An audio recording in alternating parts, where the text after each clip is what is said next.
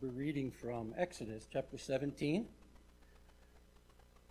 All the congregation of the people of Israel moved on from the wilderness of Sin by stages, according to the commandment of the Lord, and camped in Rephidim, but there was no water for the people to drink. Therefore the people quarreled with Moses and said, "Give us water to drink." And Moses said to them, "Why do you quarrel with me? Why do you test the Lord?" But the people thirsted there for water, and the people grumbled against Moses and said, "Why did you bring us up from Egypt to kill us and our children and our livestock with thirst?" So Moses cried to the Lord, "What shall I do with this people? They are almost ready to stone me."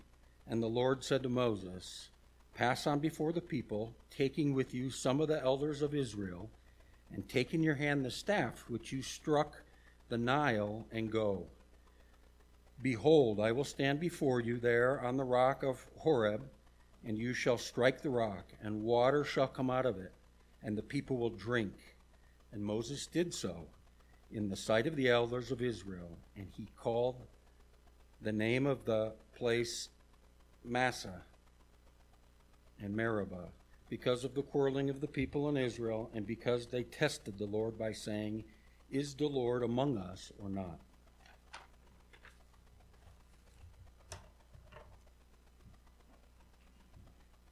Thank you, Steve, for reading that passage. It is a Children's Church Sunday, and if you're a child of Children's Church age, you may go down now to the Children's Church by any means you would like. There is only one staircase. I've been trying to convince Pastor Dom to build a dumbwaiter in here so we can move food up and down, and maybe children for Children's Church someday too. And so he has steadfastly refused that request. I don't know why. But children can go down to Children's Church, that's fine. It's good to see everybody here this morning. Exodus chapter 17. Let's pray, and then we'll ask the Lord to bless our time here this morning. Father, would you give us grace to know your mind? Would you give us grace to understand this passage? You have made us creatures with need. Not just wants, not just desires that can be put off to tomorrow, but real, legitimate needs. One of the foremost of those needs is water. And here these people run into the need for water. And unfortunately, they don't respond well.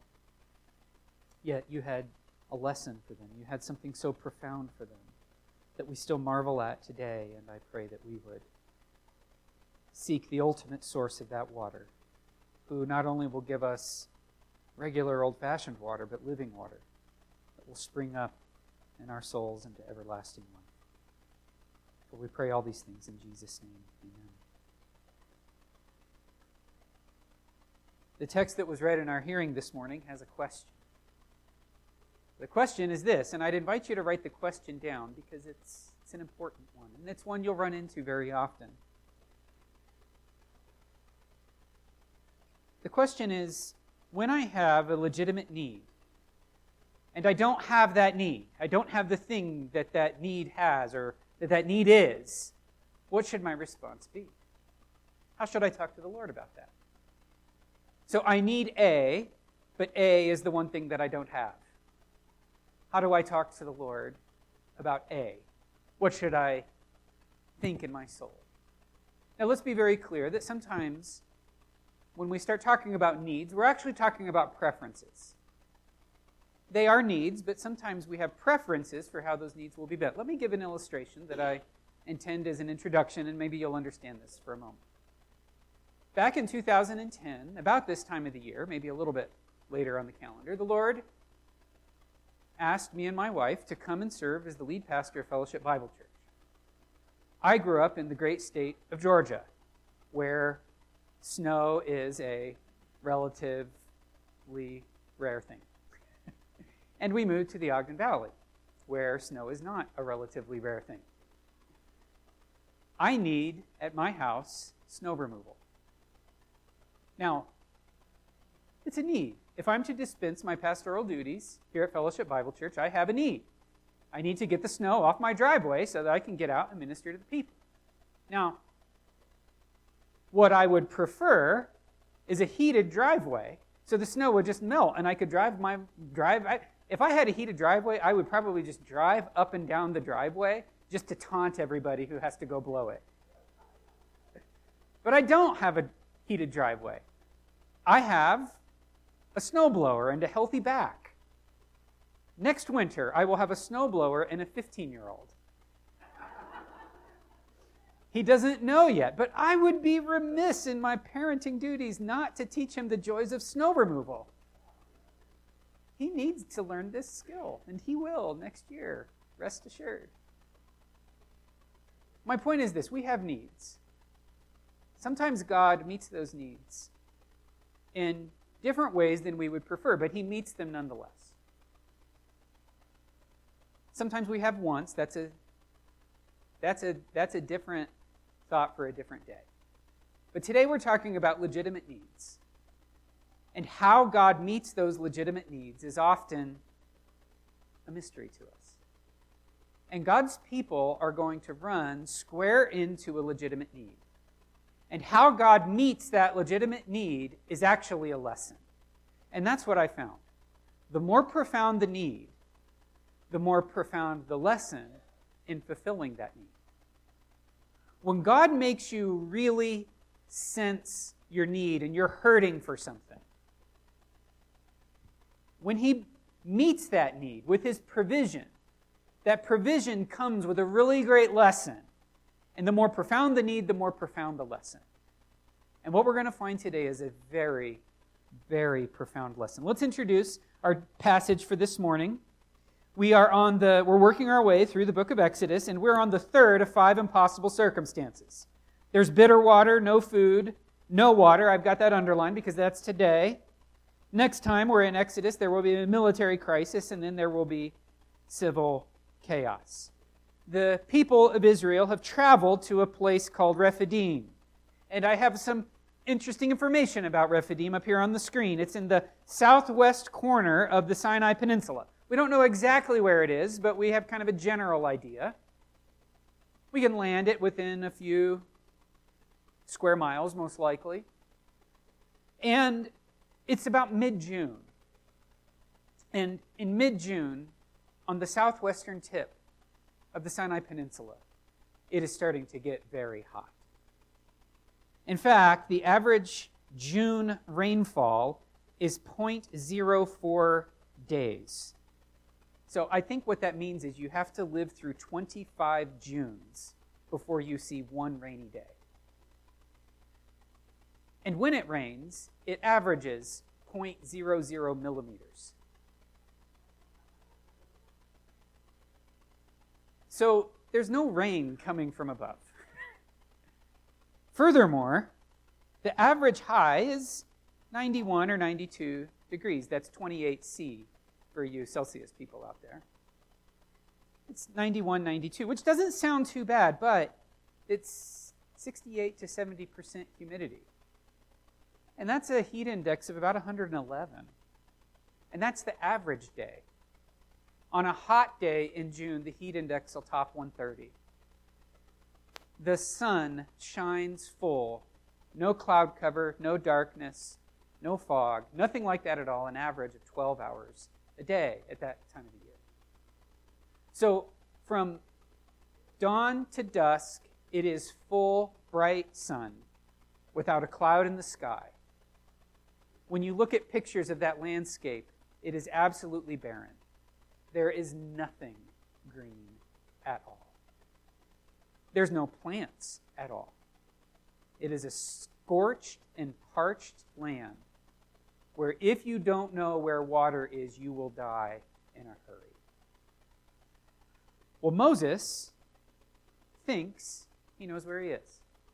He probably does know where he is. In fact, I'll show you later on that he does. He's familiar with this place. But that brings us to our first point, a quarreling people. And we can read about this in verses 1 through 3. Moses is actually back in territory familiar to him. This is where he would take his father-in-law's flocks, and they would journey around this area. He knew this area pretty well. He had some local knowledge, and we're very sure that he expected to find some watering holes. He expected to find some springs. There's some springs that pop up here and there throughout this place, but it must have been a particularly dry and hot summer. And when they arrived at the springs for that amount of time or for that season had stopped their flow. And suddenly the people are in major, major need. I think from a survival perspective, this is number 3. A lack of oxygen will kill you in minutes. A lack of heat will kill you in hours. And a lack of water will kill you in a few days. And so, they're in trouble. And we know that there's 2 million of them with their flocks and their herds. And the water situation is dire and desperate. And when the people see this, it says that they grew very angry. But I want us to notice that the text is actually very emphatic that there is no water. We're told here, it says that they came and camped at Rephidim, but there was no water for the people to drink. A more literal translation of that is no or nothing at the beginning of that phrase. It would be like this: they came to camp at Rephidim and nothing as far as water was concerned. Nothing. They sent scout parties out, and the scout parties just got more thirsty as they searched. The scout parties came back needing water from their trial. Moses said, well, I think I saw a spring over there one time and sent some people over there, and no luck. I think I remember there being a spring a few miles from here, and they went over there. Nothing. They searched everywhere, high and low. No water, and suddenly the people are faced with a very severe threat. And it says that when they realized that there's no water in this place, that they began to quarrel among themselves. Most specifically, they began to quarrel with Moses. Now, we're no stranger to Israelite grumbling, are we? But I want you to know that quarreling is a step above grumbling. You know, we grumble because taxes have gone up, as an example. We grumble. But a quarrel is to partake of the great American tradition and begin to shout, we're going to vote the buggers out. You're going to take steps to remedy the situation. And in this case, it's a violent step. They're threatening. Their quarrel comes with a threat. We want water. We want it now. And if you don't give us water, we're going to stone you. Moses says to the Lord a little bit later on, these people are going to stone me. He's not wrong. Their quarrel has a threat behind it. And it says, too, that along with their quarreling, they begin to grumble and they revisit this now tired refrain, did you bring us out here to kill us? It's faithless. There's an accusation in it. There's no trust in it at all. Lord, you brought us out here to kill us. You brought us out here to kill our kids. Think of the little ones. They're angry. They're upset. They're making threats. No water can be found. And in all their agitation, they just keep getting thirstier and thirstier. And that brings us to our next point. Moses asks them, in all of their complaining and quarreling and grumbling, he says, why do you test the Lord? Why do you test the Lord? Now we have to pause here at this because we have to make a few observations. We don't readily understand what it means to test the Lord. We're told so far that the Lord has been testing them. But what does it mean to put the shoe on the other foot? Doesn't God say in the book of Micah, for example, to test me? Wouldn't that be a good thing? Well, what Moses is doing here is he's giving us a look into their hearts. He's not just reporting they grumbled, they quarreled. He's actually advancing it and saying, I know why you're grumbling and quarreling. Moses was making an interpretation of their motivations. And he was right. He was doing it under divine inspiration. He understood exactly what they were doing. They weren't so much quarreling and grumbling at Moses. What they were doing was testing the Lord. There was a motivation behind this grumbling and quarreling. What does it mean when he says you're testing the Lord? You're not grumbling, you're not quarreling, you're testing. That's really what's going on here. That's how you're motivated. Well, what does that mean? What's the accusation in that? What's the interpretation of their motives? I think the commentator Douglas Stewart defines it best. He says this, that testing is a cynical manipulation of God, or it's an attempt to cynically manipulate God. What Douglas Stewart is saying here is when the people found that they had no water, they thought to themselves, well, in the immediate past, when we raised a ruckus and we grumbled, we got what we wanted. So let's grumble. And when grumbling produced no water, they did what every person does. They ratcheted it up to the next level and began to threaten Moses to stone him. It wasn't an empty threat, but it was an attempt to strong-arm the Lord into giving them what they wanted, when they wanted it, how they wanted it. They weren't trying to submit to the Lord. It wasn't an honest question, why did you bring us out here? It was cynical and manipulative. Now, I think Stewart's right, and I'm going to show you that from a few different passages. The first one I have on the screen is from Matthew 4:7. You might want to write down these two as a cross-reference. You remember Satan took Jesus into the wilderness, or the Spirit drove Jesus into the wilderness rather to test him? And do you remember what the first temptation was?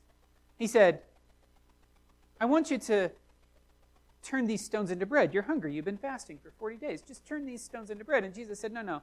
Man shall not live by bread alone, but by every word that proceeds out of the mouth of the Father. Jesus was apparently under the Lord's instruction not to do that. And the next temptation was this. The devil, by some power, took him to the pinnacle of the temple, which rose above a busy courtyard of people, hundreds and hundreds of Israelites below. And he was up several stories in the air. You can picture them 100 feet or more off the ground. And he says, if you're the Son of God, throw yourself down off the pinnacle, base jump, as it were, off this tall building, down into the crowd. And then the devil quotes Scripture. He says, doesn't the psalmist say that angels will bear you up and your foot will not strike against the rock?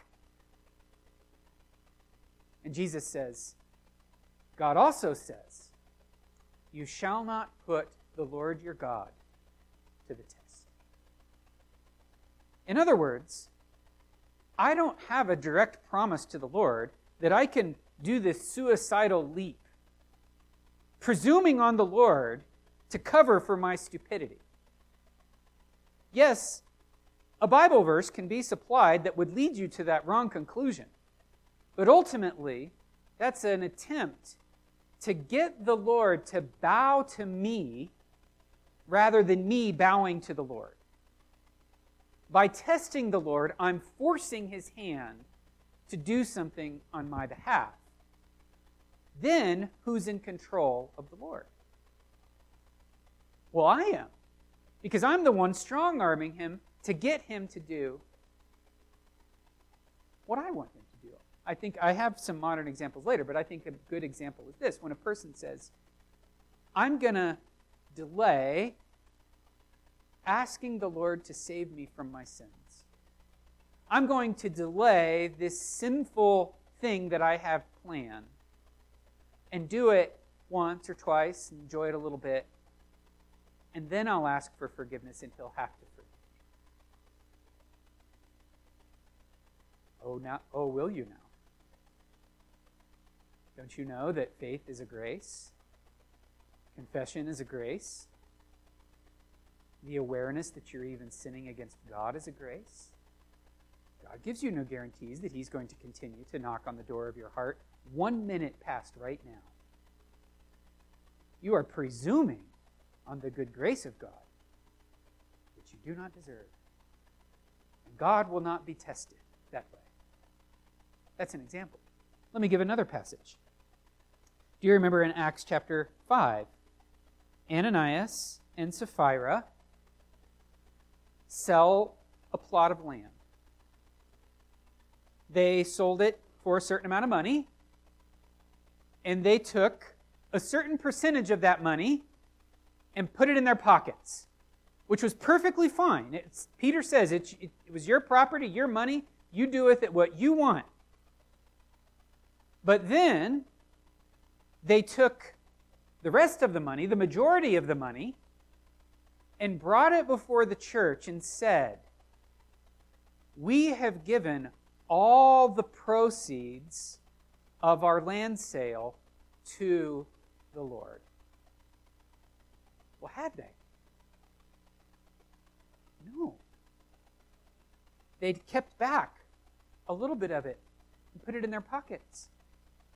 It wasn't wrong to keep it back, but it was wrong to lie, to tell the whole church we're giving all of it, to do it in a worship service before the Lord, and think that there will be no consequences for that. And the Spirit of God strikes both of them dead. But not before Peter says, "Why are you putting the Holy Spirit of God to the test?" So what we can see here is that testing is cynical. Testing is hypocritical. Testing can be sinning with a high hand.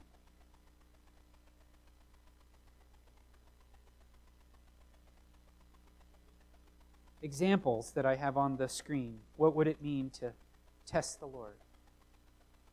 A person continuing in sin and saying, "If the Lord wanted me to stop this sinning, He would have stopped me." Oh, the Lord can stop you. It's by His patience and forbearance and grace that you haven't been killed yet. The Lord can end your life in a blink. He's giving you opportunity to repent and change, and that's a grace and a mercy. Don't confuse that. Or this. Unless the Lord shows me clearly by tonight XYZ, by doing XYZ, I'm going to move forward with these plans. Now, sometimes people call that a fleece, and they take that from the book of Judges and Gideon putting out a fleece. I'm not talking about that. I'm saying there's a direction that perhaps Christians have warned them against, or perhaps even that the Word of God would discourage them from going. And they say, the Lord has to give me a sign, as it were, by tonight, or I'm going to go forward with my plan. It's actually unbelief, because in saying that, they don't really think the Lord is going to do anything to stop them. But it gives them this sort of final spiritual feather in their cap to move their plans forward. And this is testing the Lord. This is making cynical, hypocritical demands of the Lord. I think of a person, a professing Christian, who comes to the Lord's table and takes the bread and the cup, but does it while living in very obvious and unconfessed sin. Now, I want to be careful with this one. I bring it up because it's a Bible one. You can read it in 1 Corinthians. But I don't want a Christian who's struggling with sin. All Christians struggle with sin. And keeping a running confession of God with that sin and failing, going to the Lord, failing. You keep coming to the table, okay? You don't apply this to you. I'm talking about a person who has an obvious sin in their life that they are doing everything in their power to continue. They're not fighting it. They know they're not fighting it. In fact, they're trying to keep it alive. For example, I knew a financial planner, a church's financial manager. He managed the church's finances. Stole over $1 million from that church over the course of about 10 years. All the while taking the Lord's table. That's the sort of thing I'm talking about. If you're fighting a sin habit and even failing, keep coming to the table. I think we know the difference, right? That is putting the Lord to the test. Now let's come out of that for just a moment. Well, as we were in there for just a moment, let's come back out of that and understand what's going on in this passage. God's people come to an area where there's no water. They, of course, need water. God made us to need water. Our bodies are whatever percentage water. They're in a very dry place with a very high heat index. They're going to need more water than most people. And when they arrive, they don't have what they want. And so they try to strong-arm the Lord in a manipulative and cynical way, making threats of God's leaders, thinking that they can now control God and His actions. Now, this is a profound need that the people have. God would not disagree with that. God understands that they have a need. And Moses cries out, and that brings us to our next point, God's purposeful provision. We're going to pick up our pace here, so you'll have to kind of hang with me. We're going to go through these next parts fast. Moses cries out, and some commentators actually criticize Moses for the way that he cried out here. I'll admit the word means kind of a desperate cry. It's used in Genesis 4:10 when it says that the ground cried out when it received Abel's blood. Or in Exodus 5:15, the people went to Pharaoh after being under more severe treatment of slavery, and they cried out to Pharaoh. It's a desperate cry. There's imminent danger, or there's some sort of injustice going on. It's the sort of cry that we have when we see and feel an urgent need. And some commentators have criticized Moses for crying to the Lord in this situation.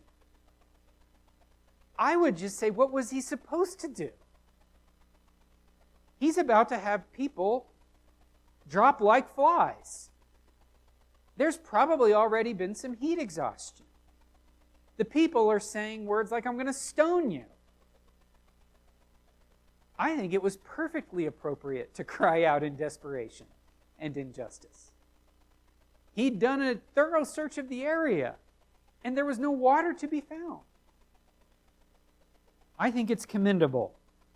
I would go the other direction. And judging from God's response, I think God deems it commendable. God says, here, I have this response for you. Moses, I want you to select some elders. God raises up Moses, and he raises up some of the leaders of the tribe, and he says, I want you to start to go on a walk. Now, they are at a place called Rephidim, and they're headed to a place called Horeb. Now, these are going to be very important names in just a moment. But just so you know, the distance from Rephidim to Horeb isn't very far. We don't know how far, because we don't know how far those locations are. But most commentators said it can be done in less than a half-day travel. It's maybe a mile, maybe 2 miles. How long would it take 2 million people to walk a mile? Probably a half day. Especially once they kind of get everything picked up. But God says, I want you to take this walk. It's not a short walk, not a 100-yard walk. It's a bit longer walk. But Moses gets out in front of them with the staff, and he takes them on a walk. And they arrive at this place called Horeb. And it dead ends. It dead ends into a giant rock. This rock where the walk ended, it terminates in a steep mountain face. The steep mountain face goes up to about 7,500 feet. That's about the height of the peak of the Divide Road, if you're curious. But they're down much closer to sea level at start. So they walk to the base of a very steep and jagged rock, and it is dry. When you look at pictures of this particular rock, towering 7,500 feet into the air, it looks like 3 or 4 giant pieces of chalk rising into the sky. There's nothing green. There's no trees. There's no bushes. Just barren rock, jutting 7,500 feet up into the sky. They get there. Moses says, I want you to take your staff and strike the rock. Not a pebble, not a rock the size of a baseball, but a mountain. Impenetrable rock that's dry as bone. And when Moses touches that mountain face, a crack appears and water gushes out for 2 million people. Perhaps there was a loud crack,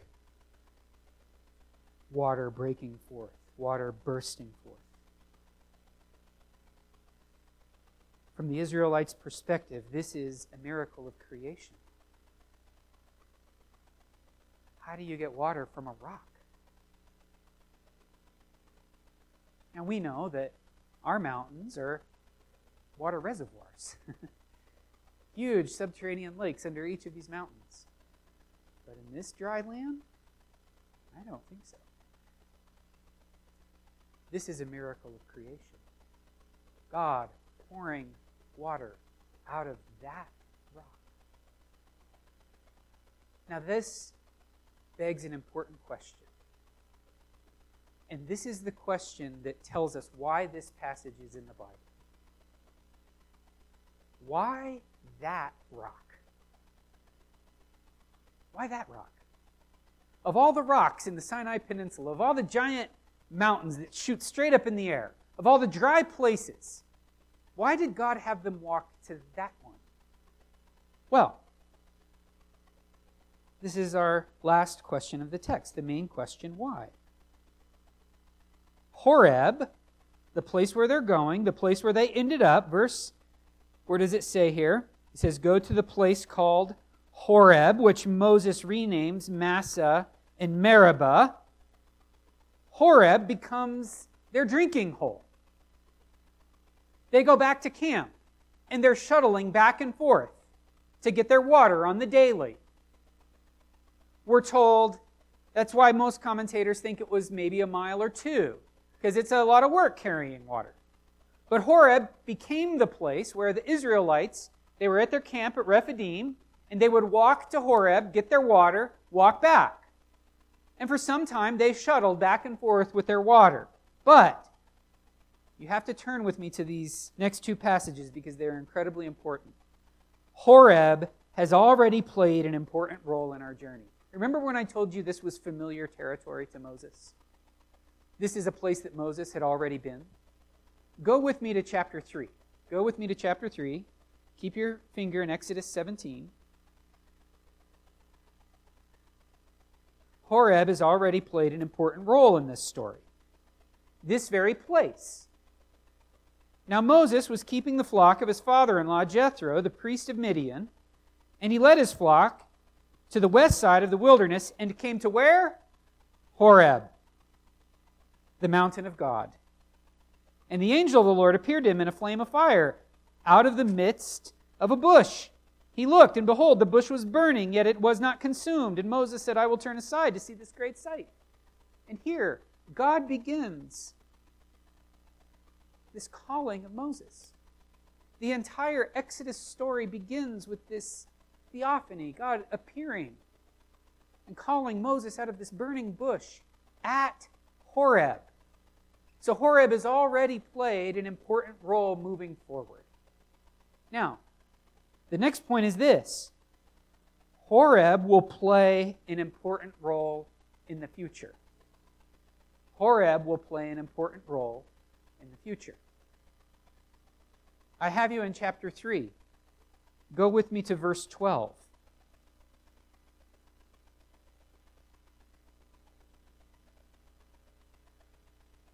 This is God. He said, I will be with you, and this shall be a sign for you that I have sent for you.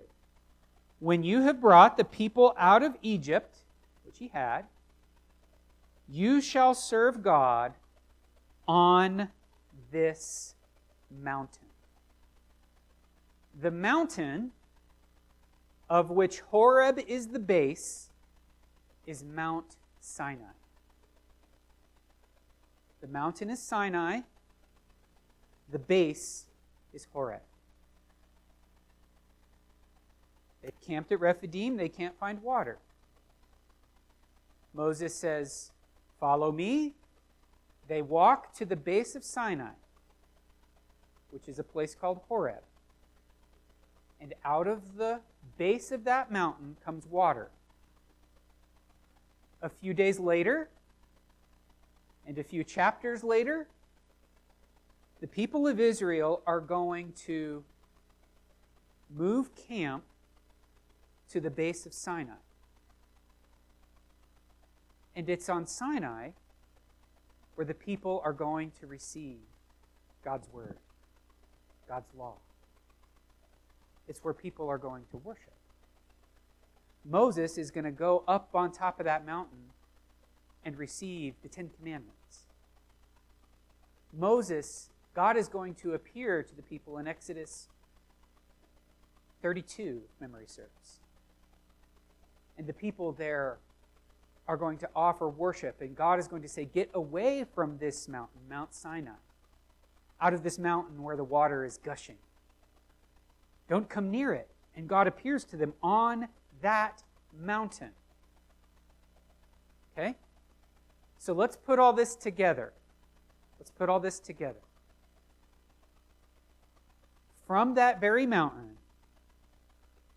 God is going to deliver his life-saving word. And as an example, a physical example of his giving them this life-saving word, out of the base of that mountain is going to flow his life-giving water. And God wanted them, while they were at Rephidim, to go to Sinai to get their water. Go to Sinai and get your water. Go to Sinai and get your water. Go to Sinai and get your water. And then they would go to Sinai and get his word. And go to Sinai and get his word. You see what God is doing? He didn't want to just lead them into need so that they would have it miraculously met. He led them into need so that at this very specific location, he could illustrate for them with water what they really need with his word. There's a really profound lesson in this. Now, what are we to do with this? I have a biblical conclusion. You don't have to turn there. In John chapter 4, Jesus is talking to a woman about water and about Moses and about a mountain. She's a little mixed up. She's drinking out of a well called Jacob's Well, and she thinks the law was given at a place called Mount Gerizim. Jesus goes to her. She believes that Mount Gerizim is where the law was delivered to her. As I said, she's a little mixed up. And Jesus tells her that she's wrong about that. But they start having a discussion about water and the law. Jesus says, hey, can you give me a drink of water? And she says, why are you talking to me? You're a Jew and I'm a Samaritan. And Jesus says, if you knew who was asking, you would ask him, and he would give you living water. And she says, where do you get this living water? The well is deep, and you don't have anything to draw with, buddy. And Jesus says, out of me will spring forth rivers of living water.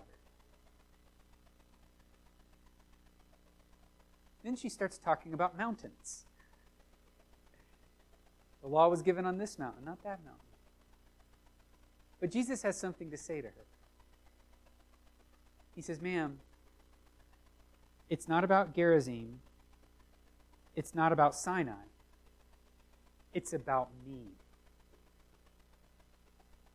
It's about me. He says that he wants to give her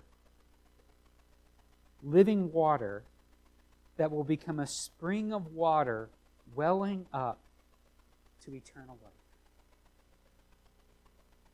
We noted a couple weeks ago in Sunday school that Jesus was constantly reliving what we see in the book of Exodus.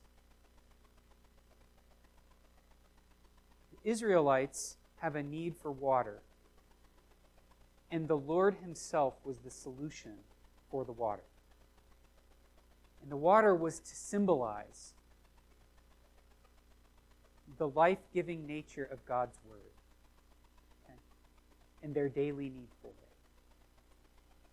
And so we come to the New Testament, and Jesus meets a woman who has a need. Her need is love. And she's looking for it in all the wrong places. She's had 5 failed marriages. Jesus sees this need, and he says, I'm what you need. I'm what you need. I will satisfy this thirst, which you've been looking for in so many different places and can't seem to find help for. And I will give you this living water. And she believes. And she's redeemed. And so I would say to you today, what's your need? I'd ask you, what's your need? It's probably a legitimate one. For some of us, it's love, companionship, affirmation. For some of us, it's financial. We've all got a soft spot, right? I find that our soft spots kind of stick with us through life. Well, you can keep trying to meet that need with whatever you find out there. But if God could say a word about your life, he would say, nothing of that was to be found. Now was it?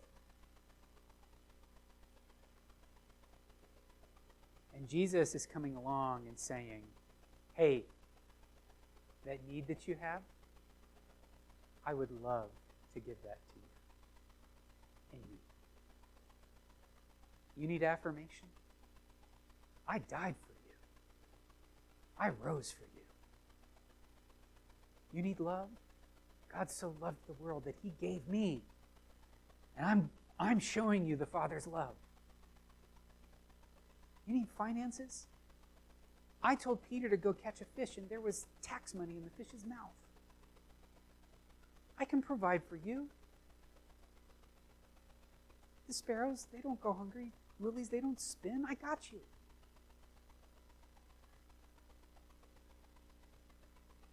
Your search is fruitless by design, because Jesus wants to be the great treasure that you find. And he wants you to entrust yourselves to him and to his grace. Let's pray.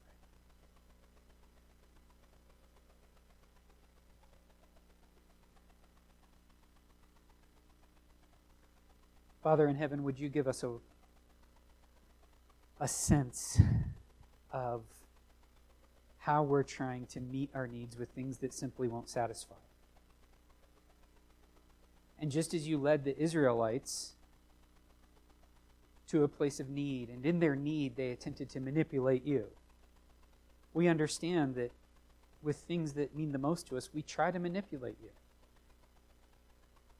You're unmanipulatable. You won't be gamed. You won't be tested. You won't be engineered by us. And yet, you shower us with blessing. You've given us all things in the person of the Lord Jesus Christ. You want to meet those needs with your glorious provision. And so, give us grace to look to you. Give us grace to hope in you. Give us grace to see how you intend to meet those very deep needs of our lives. And may we look for answers from you. For we pray all these things in Jesus' name.